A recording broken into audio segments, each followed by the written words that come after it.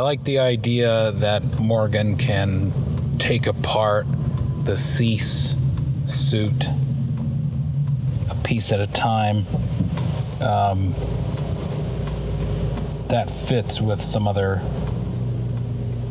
things I have sort of been thinking about Greenwell, or just with the overall TPP ethos. So let me add some detail to that. As you suggested, Morgan's able to first knock out its flight system. For anybody out there who cares about the rules, we could call this power countering. So we know from previous discussions that Cerulean Sentinel has the, like, bad fate, curse kind of thing when he touches people. So we'll say that applies here. That allows him, when he makes a melee attack against it, to use it as a way to counter the suit's flight power. So Morgan grabs like a piece of debris or a spare weapon from one of the strongmen that he's knocked out and like jams it into a crucial component, and the Cease unit's flight system starts to sputter. It's like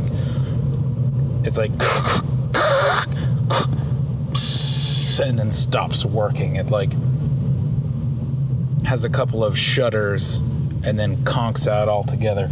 The effect of that is to give the pilot time. The wearer, the user, user. Greenwell would call the person inside the suit the end user. That's his type of language. Anyway, so the user of this particular suit is able to like grab onto something, i.e. doesn't plummet out of the sky when the flight system stops working. And as Drew described, they take the fight inside this building. He's able to grab a hold of particular components when he can land a good hit and either break a crucial component, throw them askew, or even just pop them off the suit altogether. At one point during the fight, the suit apparently, the user apparently triggers the suit's broadcast unit. It has a loudspeaker, megaphone type thing inside the helmet. Not inside the helmet, mounted on the outside of the helmet. So the stuff that he's muttering or shouting to himself inside the suit gets sent out. Morgan can hear what he's saying, and one of the things that he catches is this guy, it's a male voice, is this guy saying something about, shit, I just got my license for this thing, or damn modular design, things like that. So he's sort of getting hints that these suits were designed to be produced quickly and used by semi-trained operators, and therefore they're a bit flimsy, or at least this particular one is. Maybe this is a prototype or something, but after the first weapon system is disabled, or the targeting for all of the different weapons, the fight becomes pretty easy, because this person does not have a lot of combat experience or even training, and they're just sort of flailing when it comes to melee combat, and they were like relying on the targeting computer blasts from the like energy beam weapon that it has. So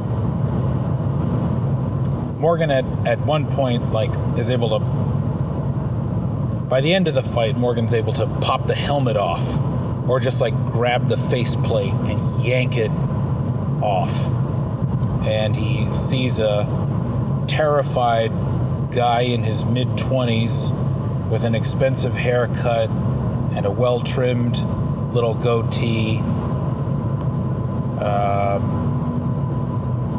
And the guy's like, stop.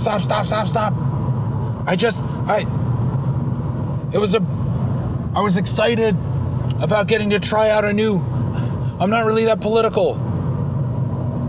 Just, what do you want? Or, maybe he doesn't ask him, what do you want? Maybe it's just like, don't hurt me. So this is a sort of feckless young technocrat who was excited about a new toy and signed up for something that ended up getting him in over his head.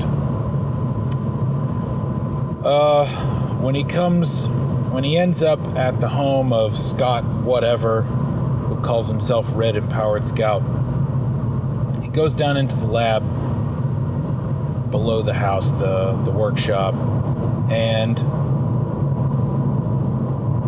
Scott, well, he doesn't know his name is Scott. This guy sees a man down there working frantically on a piece of powered armor that looks superficially similar to his suit. The design is more bulky and blocky. It has more sort of external parts. It's not a big, plasticky looking,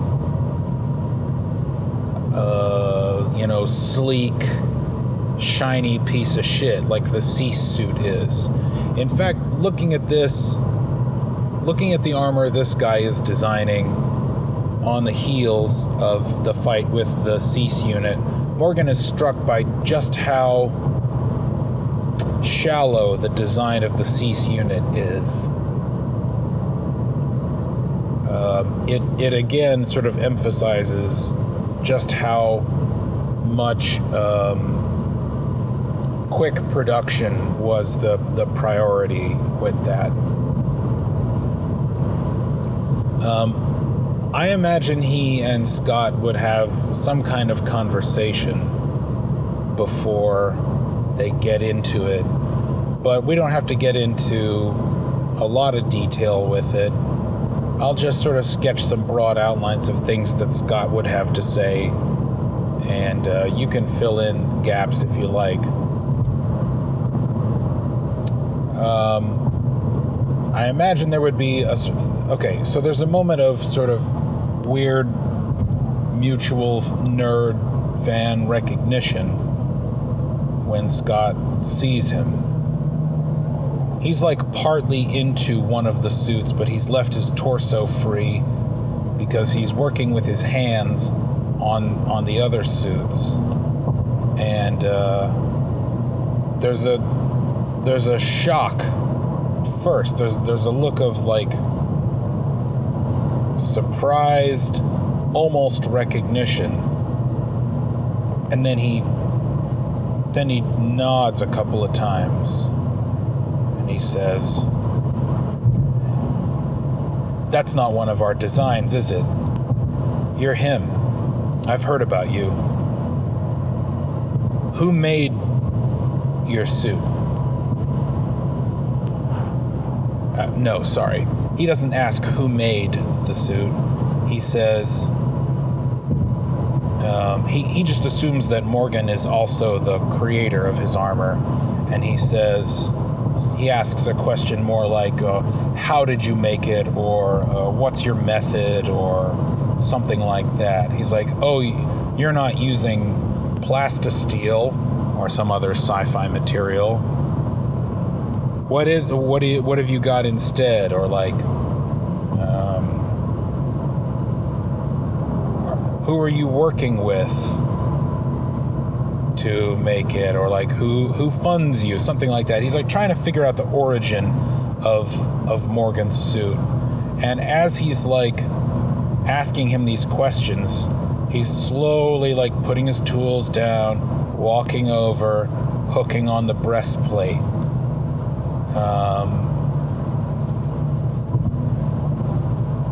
And there's a sort of sad smile on his face as he does it, or maybe just a look of resignation. He seems almost as if he doesn't want this fight to happen, but he knows that it has to. And I think Morgan probably feels similarly and would thus allow him to finish suiting up.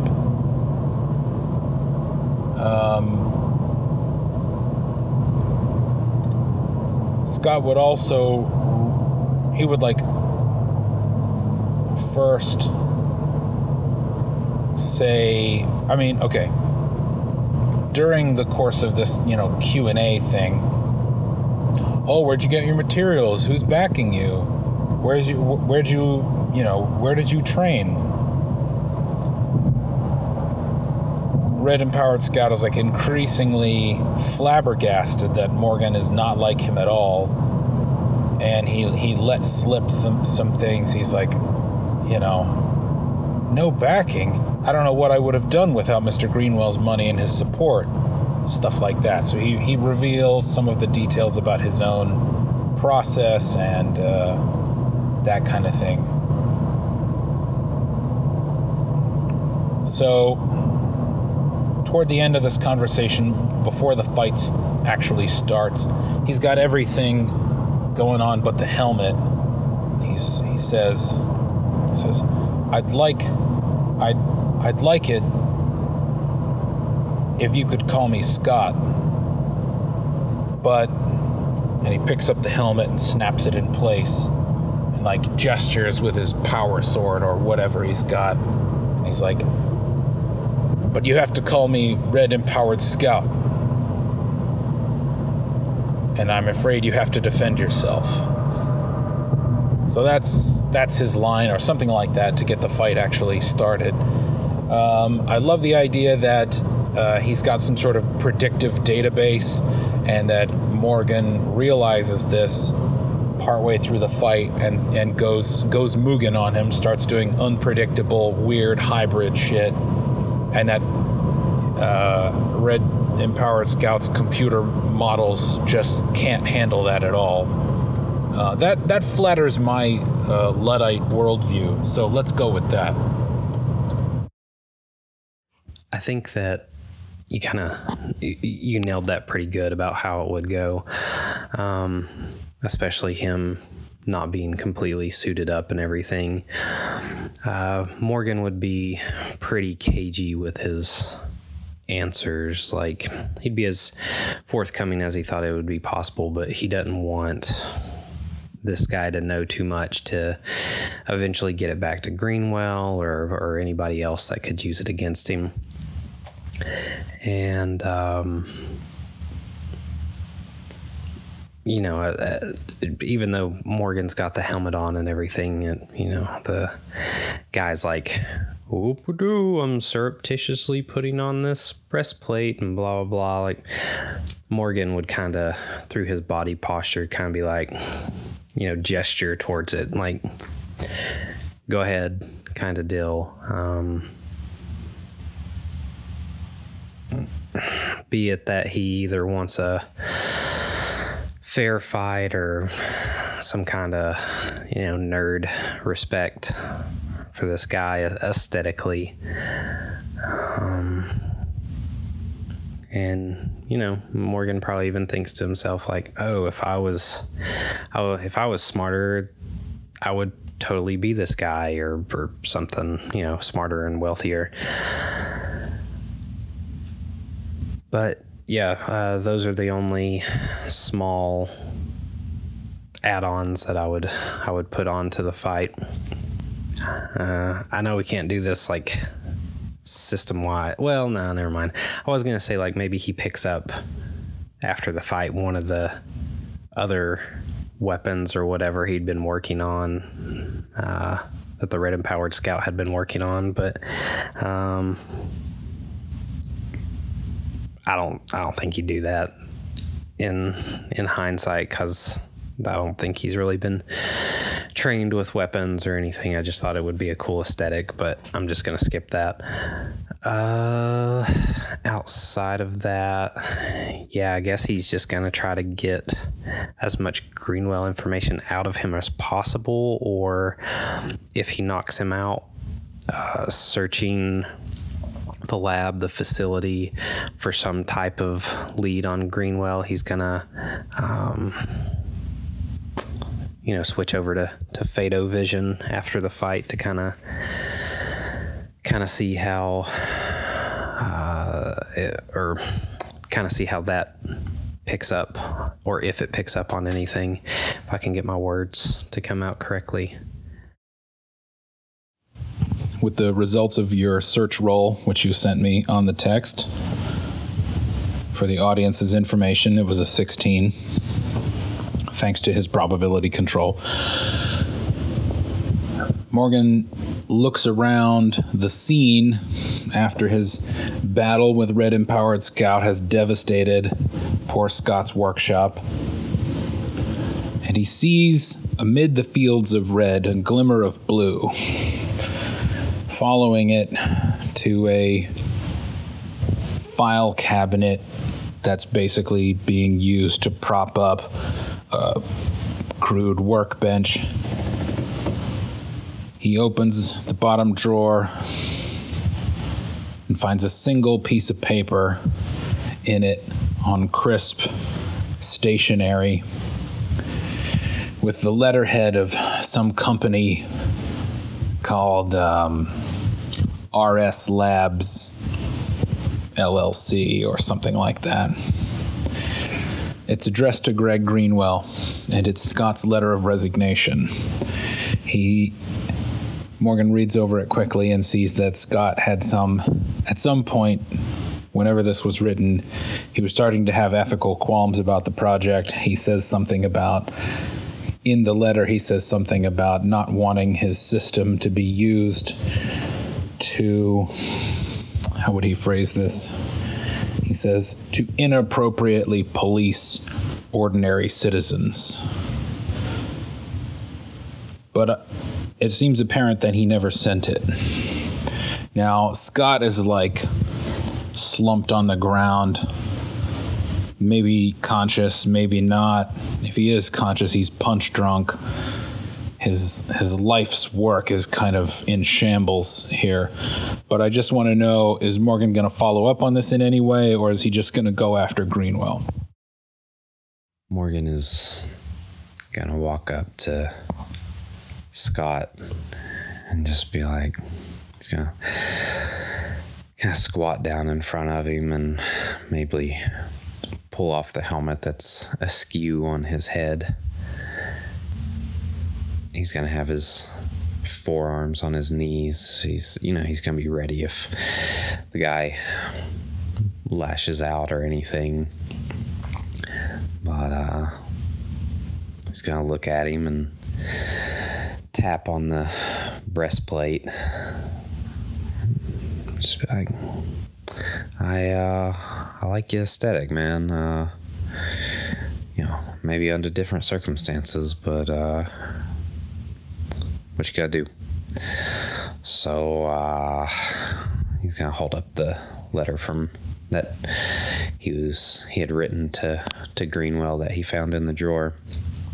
So I see that you had what's it called, a crisis of conscience. So man, this is about as unethical as you can get. So why don't you help me out and tell me either how you get in contact with him, or where he is, or any information that you know. And I think it'll help clear your conscience. Or I